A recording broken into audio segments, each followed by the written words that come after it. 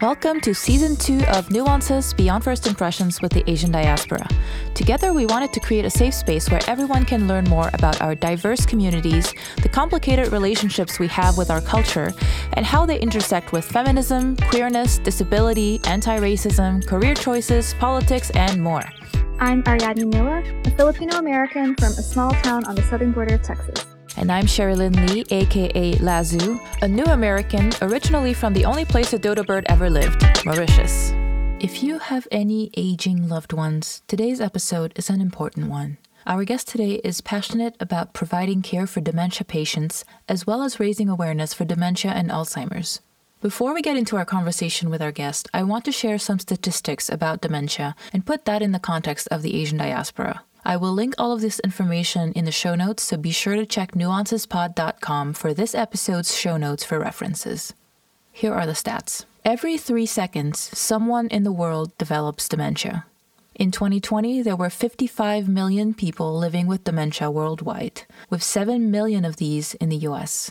The global number is expected to reach 78 million by 2030 and 139 million by 2050. Several studies show that the prevalence of dementia varies based on ethnic groups. However, research is only beginning to explore the prevalence of dementia in the Asian diaspora. In a 2016 study, Kaiser Permanente and University of California, San Francisco showed that dementia risk for people over 65 was highest among African Americans, moderate among Latino, Pacific Islanders and whites, and lowest among Asian Americans. However, the study was based on dementia diagnosis and did not differentiate between Asian American subgroups. They acknowledged that differences in education and attitudes toward what is considered normal aging might have contributed to the lower rate of diagnosis in Asian Americans. There is also evidence that Black persons with dementia were at higher risk of underdiagnosis than their white counterparts. There is no data on whether this is also true for the Asian population yet. However, 34% of Asian Americans seeking Alzheimer care report facing some form of discrimination, compared to only 9% of white Americans. This is according to the Alzheimer's Association.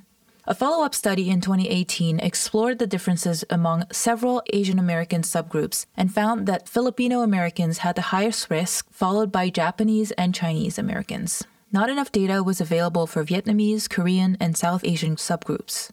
Still, overall, Asian Americans had a lower incidence rate than white Americans. I think it is important for us to talk about dementia on this podcast because, according to The Lancet, 40% of dementia cases could be prevented or delayed through education and lifestyle changes. However, within the Asian diaspora, there is often lack of awareness that may be contributing to delayed diagnosis and treatment. In a 2017 study, almost half of the Asian Americans sampled believed that dementia is a natural part of aging, but for Vietnamese Americans, make that 63%. Korean Americans were the most informed about Alzheimer's and dementia, while Chinese were the least. There is also the issue of stigma when it comes to considering nursing homes or home care. 30% of the sampled Asian American women felt that it was not right to move someone with dementia into a nursing home. Filipino, Vietnamese, and Indian Americans were the most resistant to the idea, while Korean Americans had the least reservations against it at 15.8%. As we'll hear in our interview today, sometimes good intentions don't always translate to the best care possible. If you're interested in learning more about the early signs of dementia as well as lifestyle changes that can help prevent or delay dementia, I will have all these links in the show notes at nuancespod.com. I will also include the academic references that I used for this intro in the show notes. A couple of terms that you might not be familiar with. A-levels are a standardized examination administered by Cambridge University at the end of high school. It's similar to the advanced placement system in the US. Hakka is an ethnic group within China and is also the language that ethnic group speaks. Many Mauritians of Chinese descent are Hakka, including myself and our guest. Now let's get into our conversation with Nicolas Kee Mew. Nicolas Kee Mew is a Chinese Mauritian-British award-winning care home manager based in London. He was recently awarded the British Citizen Award Medal at the Palace of Westminster and has won several national dementia awards. When he is not taking care of his patients, he is often volunteering and fundraising for dementia research. He also recently completed a half marathon in London. Nicolas, thank you so much for being here. We're excited to chat with you. Hi, Ari. Hi, Shirin. Thank you so much as well for inviting me. Of course. You're welcome. Why don't you start telling us a little bit about your background? What took you to London and how did you choose your current career path? Sure. In 2006, I failed my A-level. I didn't want to repeat my A-level, so I was looking at university in Australia or even France. And my sister was already in the UK, so I came in the UK because it was cheaper. I started my journey in Kea in 2006. When I came in the UK in March, I was trying to find a job in McDonald's, in the shops, but I couldn't find a job. And then my sister's friend recommended a care home. I started as a housekeeper, as a cleaner in a care home part-time, because in the day, when you're on a student visa, you can't work more than 20 hours. I'd done cleaning for 6 or 7 months. I really enjoyed. And then one day, we were short of carer. They asked me if I want to be a carer. It was the first time I'd done this job. I really enjoyed it. I was looking forward every Saturday, Sunday to go to work. And then it started from 2006. I became a domestic carer, supervisor, deputy manager, and then care home manager. So that's why I came in the UK and then I stayed here. I've been here 16 years now. Wow. Yeah, that's crazy. Time flies. You're doing a master's as well, right? I just graduated and I'm starting my PhD in January in dementia at University of Stirling. Nice. That's awesome. Congratulations. Yeah. It's a really cool story. You failed the A-level, you decided, okay, I'm going to make this work either way. You just went for it and you actually found something that you really love, which is really cool. What does a day in the life of a care home manager look like? I think it's a rewarding job. It's not every day the same. I can go to work and then something can happen. But for me, it's what I'm really passionate is for the elderly, looking after the resident. We call them resident in the UK. I think in America, they call them clients or customer. And also for me, it's about trying to support my team because the care home I work at the moment is a non-profit organization. We have 60 residents with dementia. About, being the leader, supporting them, managing the businesses, supporting the team in terms of making decisions, and also delivering the highest standard care, because that's why the residents are in our care home for us to look after them. But it is challenging, especially during COVID. However, I'm still doing the job. I've been doing it for 16 years. It's a very rewarding job. A lot of people now are joining this sector. Especially during the pandemic, I noticed that because the hotels was closing, the restaurant was closing, we did get a lot of people who joined the care sector. For me, working in a care home is something that really make me feel blessed and honored as well. I chose this sector. I could have done something different because when I came in the UK, I came to study accountancy. For me, it's something that I'm really passionate. Maybe because my granddad had Alzheimer's back home in Mauritius, and it's something that really touched me, Alzheimer's, and also making difference in people's life. You do get a lot of blessing as well from the resident, from the family who really praise you, who really encourage you. So that's something that really inspired me as well to be in this sector.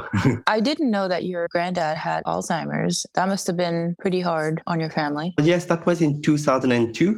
But back home in Mauritius, healthcare is different. He hasn't been officially diagnosed, but there is denial from the family coming from a Chinese community. But at that time, I was 15 or 16. I recognized the sign. But at night, he was repeating himself. He didn't know who is his son. He didn't know who I was. He was asking me, what's your name? But even now, my family is still in denial. They say it's not Alzheimer's. Unfortunately, in our community, in Asian community, Alzheimer's is a taboo. Dementia is a taboo. People don't talk about, which they should be talking. That is something that we definitely wanted to talk to you about. I think dementia, but also elderly care in general, is a very tricky subject in Asian culture. Not to generalize, I don't know about all the Asian cultures, but I know that many of them. There's the expectation that your grandparents or your elderly people in your family, you should take care of them and they should live with you.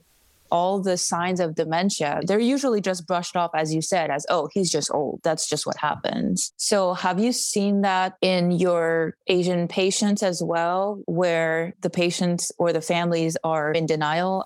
How has your experience been as a care provider when dealing with Asian families who maybe are still in denial about these things? I think maybe for me, let me start with my own personal family life. My cousin's father-in-law was diagnosed with dementia. That was in 2017 or 18. Even though I work in the care sector, I was trying to convince my cousin and her family that they can't look after their father-in-law.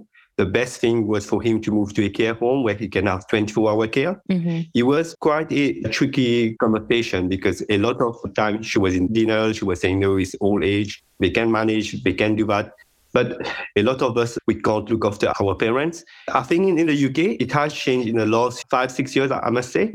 I met a lot of Asian, Southeast Asian family originally from Hong Kong, mostly, or from Singapore. We have a lot of Hong Kongese and Singapore in the UK. For them, is their children can't look after them and they have no choice. But then with the dementia, they forget to speak English, they go back to their mother tongue. However, I think society is changing. There is a lot of campaigns that are being done by Alzheimer's Society, for example, using people like me, for example, Chinese, representing dementia. Slowly people are changing. But I did get 1 or 2 questions from family members saying, you look like me, how do you cope with that? It's a shame for our family. But then for me, I assure them, I say, you can't look after them. You have a full-time job, sometimes as well, going in a care home, for example, there's more activities there, there's 24-hour care, there's more things for their mom, for their husband or wife to do. They get more stimulation, they will meet people, they will do activities, they will do fun things, compared to sitting at home and just watching TV. So I think I'm a big advocate about dementia. I run some groups on Facebook and I also volunteer for China Exchange. For me, it's to really support the family as well. Everyone has their own questions. Everyone has their worries. But if I have dementia, for example, I would expect my partner to make sure that I go in a care home. I can do things. I can still do things. I can go out. I can do gardening instead of just sitting at home and watching TV. Yeah. There's a lot of guilt that comes with the idea of having to put your parents in home care. Even though it's true what you're saying, it's tough. Like, we have full-time jobs, we can't take care of them, but it's almost like we feel like we're not repaying them. I don't think so. I think we need to change our mentality. There's a lot of advertisement. I was approached one time a couple of years ago about a job opportunity in China to open care homes. There's a lot of care homes as well in Hong Kong. I think the mentality is changing now because it's not about guilt. If you really love if your mom or dad has worked very hard all their life, you want the best care for them. I think people need to make that best interest decision, for example, and also what's advantages of being in a care home, for example, or home care, because there is areas where carers can come in the house and look after them 2 or 3 times a week. I think they need to really speak out, seek advice as well. I don't know in America, but in the UK, we have lots of support from charities. We have Age UK, for example, which I'm a trustee, where we give advice as well to family members, to people who've just been diagnosed with dementia. You need to circle yourself with lots of people, with people who've been through it as well.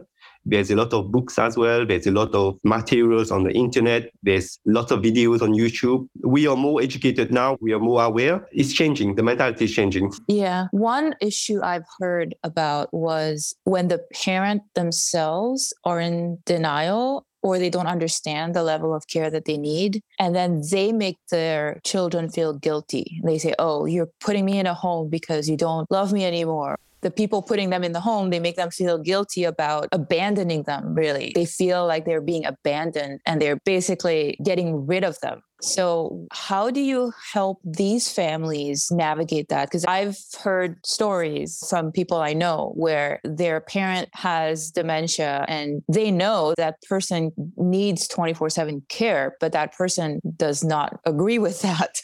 How do you navigate that? I have some experiences where people have been telling me about their mom or dad don't like the care home.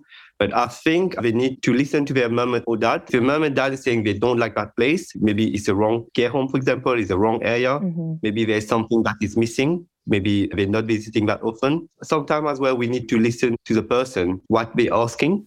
Also as well, choosing the right care home can be the key, because I know a lot of residents where they didn't want to go in a care home. Now they're really enjoying it. Their personality has changed. They're making friends. They got boyfriend now. They're going out. They're going shopping, putting makeup on. It's choosing the right care. But I think it's important for everyone to have that conversation when the dementia starts at the beginning. It's very important to plan ahead, especially, let's say, for example, if a daughter notices that their dad is forgetting about his calls, he's forgetting about days, time. Have that conversation at the beginning. Why would you like to do that? Where do you want to go? How are we going to help you if the dementia progresses? Seek advice and so on. It's planning ahead. It's really hard for children to hear from their mom or dad saying, "Oh, you abandoned me." But it's not. They're not. They have to think outside the box. It's either they just give up their life, they give up work, which I've seen people doing that. It's very hard to look after someone with dementia. Even me as a carer, you get very emotionally, you get stressed. You take it on board, but looking after your own parents is very hard as well. So they have to look after themselves as well. Yeah, I mean, I agree with you because people who are in the care sector like you are trained to help these people. And most of us are not equipped to take care of somebody with dementia. And sometimes we don't know what the best thing to do is. And maybe the things we are doing that we think is helping is actually not helping. Absolutely. I remember one of the residents, she was from Hong Kong. The wife had dementia, but the husband, I think he was in his 80s, very passionate husband. He was trying to do everything for his wife. He was feeding her, trying to do everything. And the wife lost her dexterity. She could not do anything because at home, the husband do everything because they don't understand the dementia. They think that pampering like baby will help them, but it wasn't. Yeah. I don't know if you're comfortable sharing, and if you're not, that's okay. But you did mention finding the right care home is important. Can you elaborate a little bit? Not mentioning any companies or anything, but just in general, what do you look for? How do you decide? How do you decide even between home care and sending them to a care home? Sure. I think the first thing that family should do if they have children is to sit down together and talk as a family. Because if they have 3 kids, all of them should have shared responsibilities. There's 2 types of care, home care or care home. Home care is where the carers will come in the house and do their personal care, cleaning, cooking, go shopping for them. Elderly who are quite independent, whose level of care are quite low. But if someone's dementia has really progressed and it's not safe for that person to stay in their own house, let's say, for example, if at nighttime she's going out, she's leaving the front door open, she's opening the door to anyone where she's at risk of going missing, then maybe seek advice. I don't know about in America, but in the UK, we have social services. Seek advice to social services, and social services will do a risk assessment and support them. If, for example, the family has over 23,000 in their bank account, then they will consider it as a private resident. They will have to choose a care home privately. My advice is, first of all, word of mouth. If people in the area, friends, someone who has already someone in a care home where you can get feedback, go and visit the care home. Take your mom and dad with you. See how it is. Join the activities. Eat with them. Speak to the staff. Speak to the resident. Go a couple of times on a Saturday, for example, or during the day in the morning to make sure that your loved one is comfortable there and like it. And then decide from there. But there's a lot of care homes, lots of good care homes and lots of bad care homes. We have a reputation of bad, but however, it has changed. In the UK, we are regulated by the Care Quality Commission. We are like the inspectors. We have very high standard. We have lots of policies, procedures in terms of promoting dignity, zero tolerance of abuse, and so on. But I think choosing the right care home is a personal choice. It's a personal choice, and depending as well on your budget, because there's some luxury care home, there's some all right care home, small care home, but it depends on personal choices. And it's very important that they get their loved one to be involved.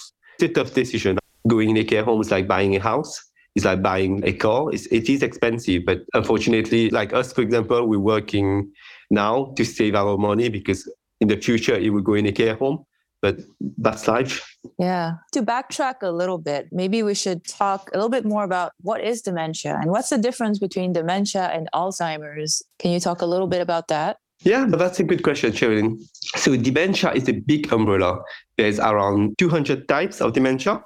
So Alzheimer's is one of them and is the most popular one. Sometimes when you ask people about dementia, they don't know, but when you say Alzheimer's, they will know.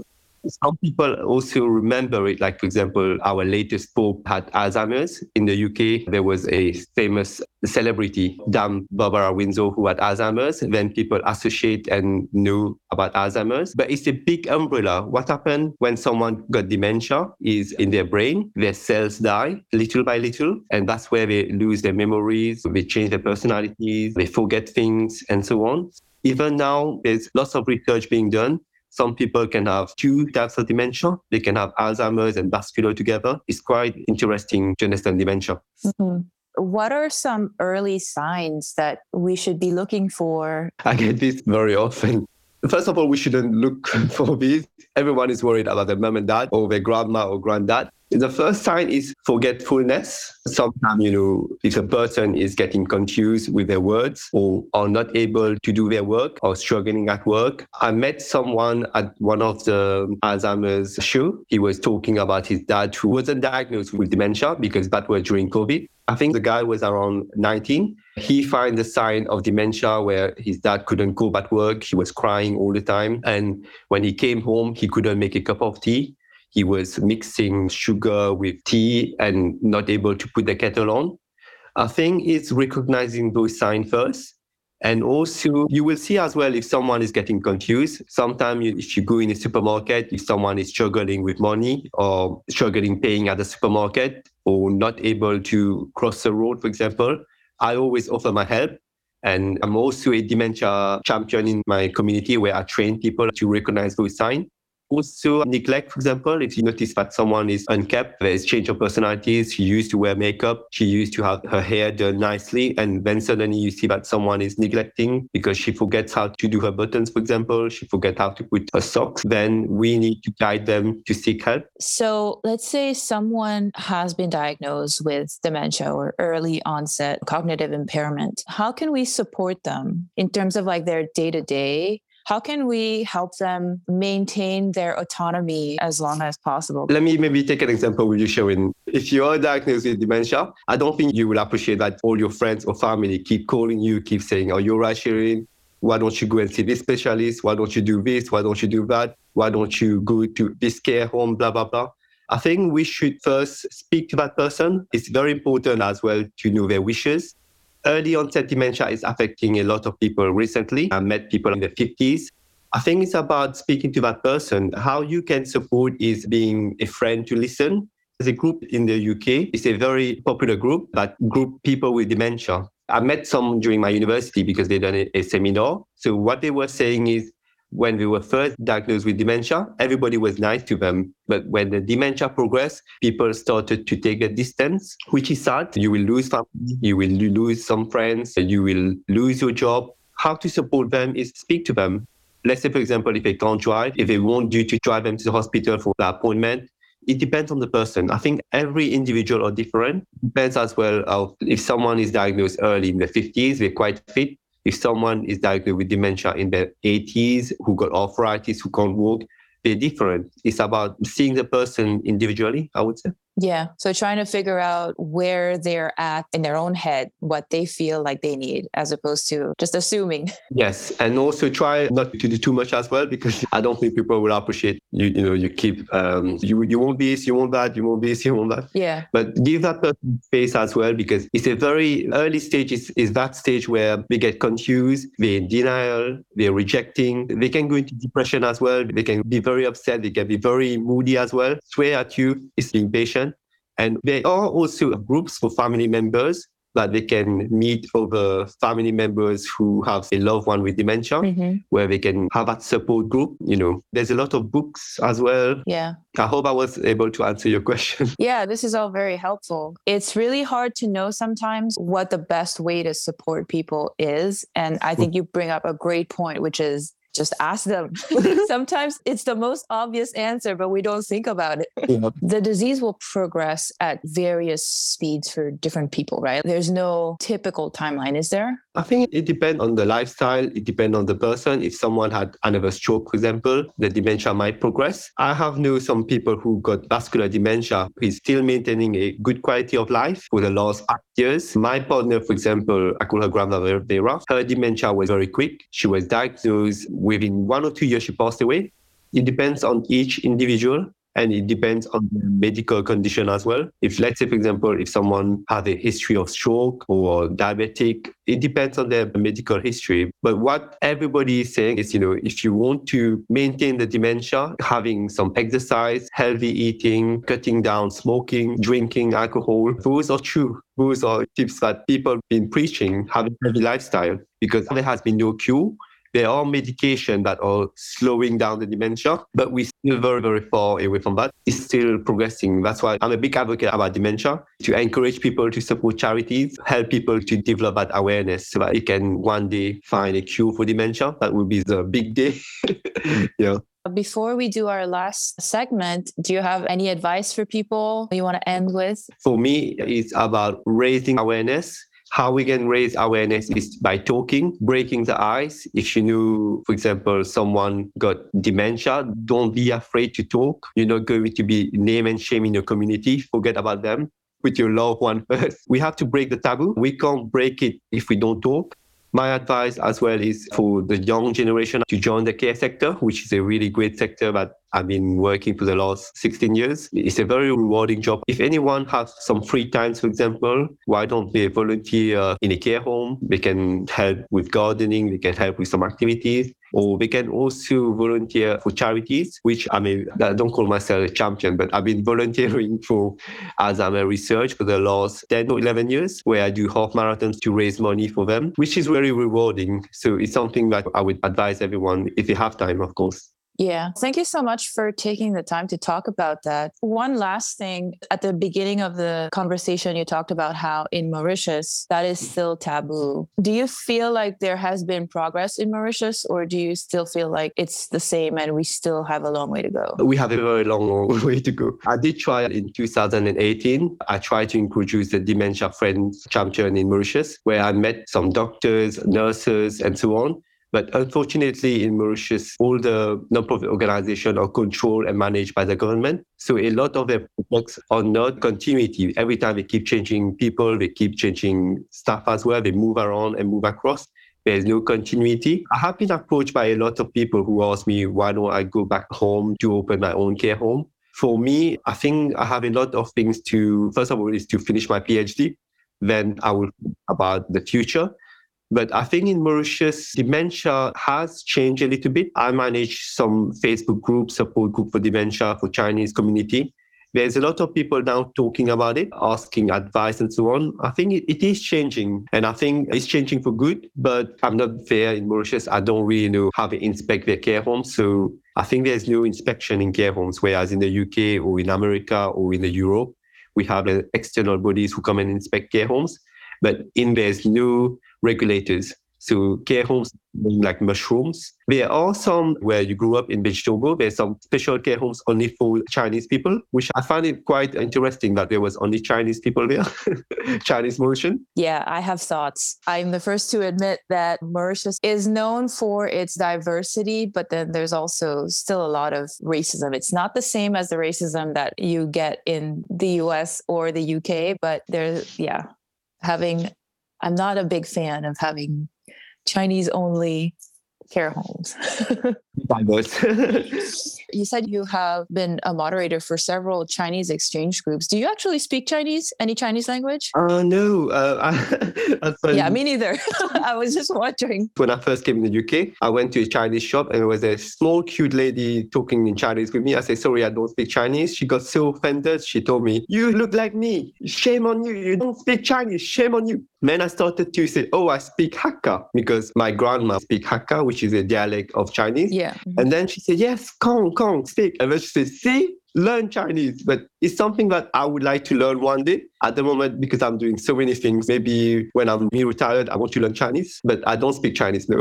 I look Chinese. I got a French accent. I don't speak Chinese, unfortunately. But, I'm very proud. I'm very proud of my culture. I celebrate Chinese New Year. I'm part of China Exchange. I'm also part of a community group, British Chinese Society, where they invited me last week to do a speech for the Southeast Asian heritage, promoting our community. Yeah, cool. We have a last section called the rapid fire questions. These are just short answer questions. They're just fun. You don't have to think about it too much. There's no wrong answer. And it's one word or one phrase answers. You don't have to explain anything, but you can if you want to. Okay, let's do it. Okay. What's an Asian food that you should like but don't?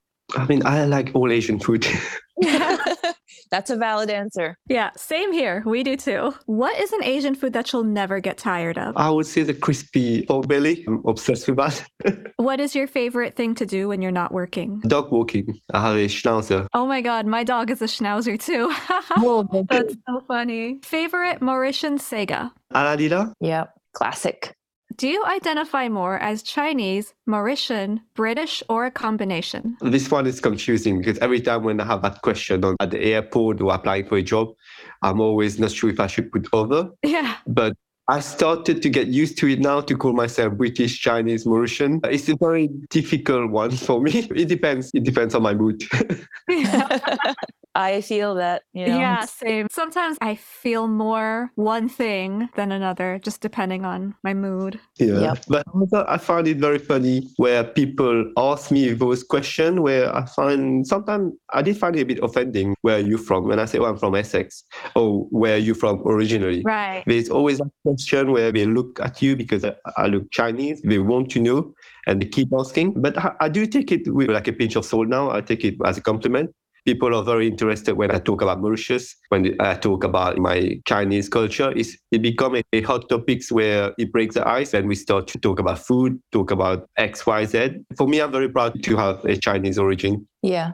Well, thank you so much for taking the time to chat with us. We really appreciate everything you've shared. Oh, thank you both. Thank you, Cheryl, and thank you, Ari, as well. I had a great time talking about dementia, which I'm very passionate. Thank you so much. Yeah, we can hear that. Yeah, definitely. And also keep up the good work.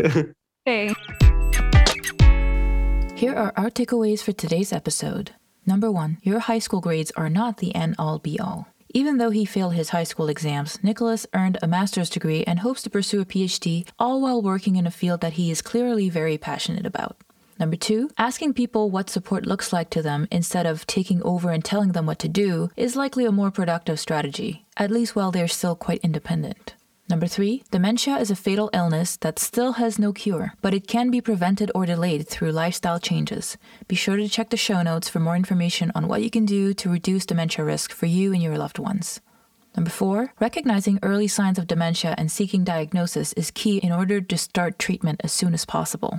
Number 5, there are 2 types of professional care to consider. With home care, someone comes to the patient's house and helps them with self-care, hygiene, chores, anything that they need. With nursing homes or care homes, the patient moves to a home that is shared with other residents where staff is typically available 24/7. Food, recreational activities, and other services such as laundry are typically included.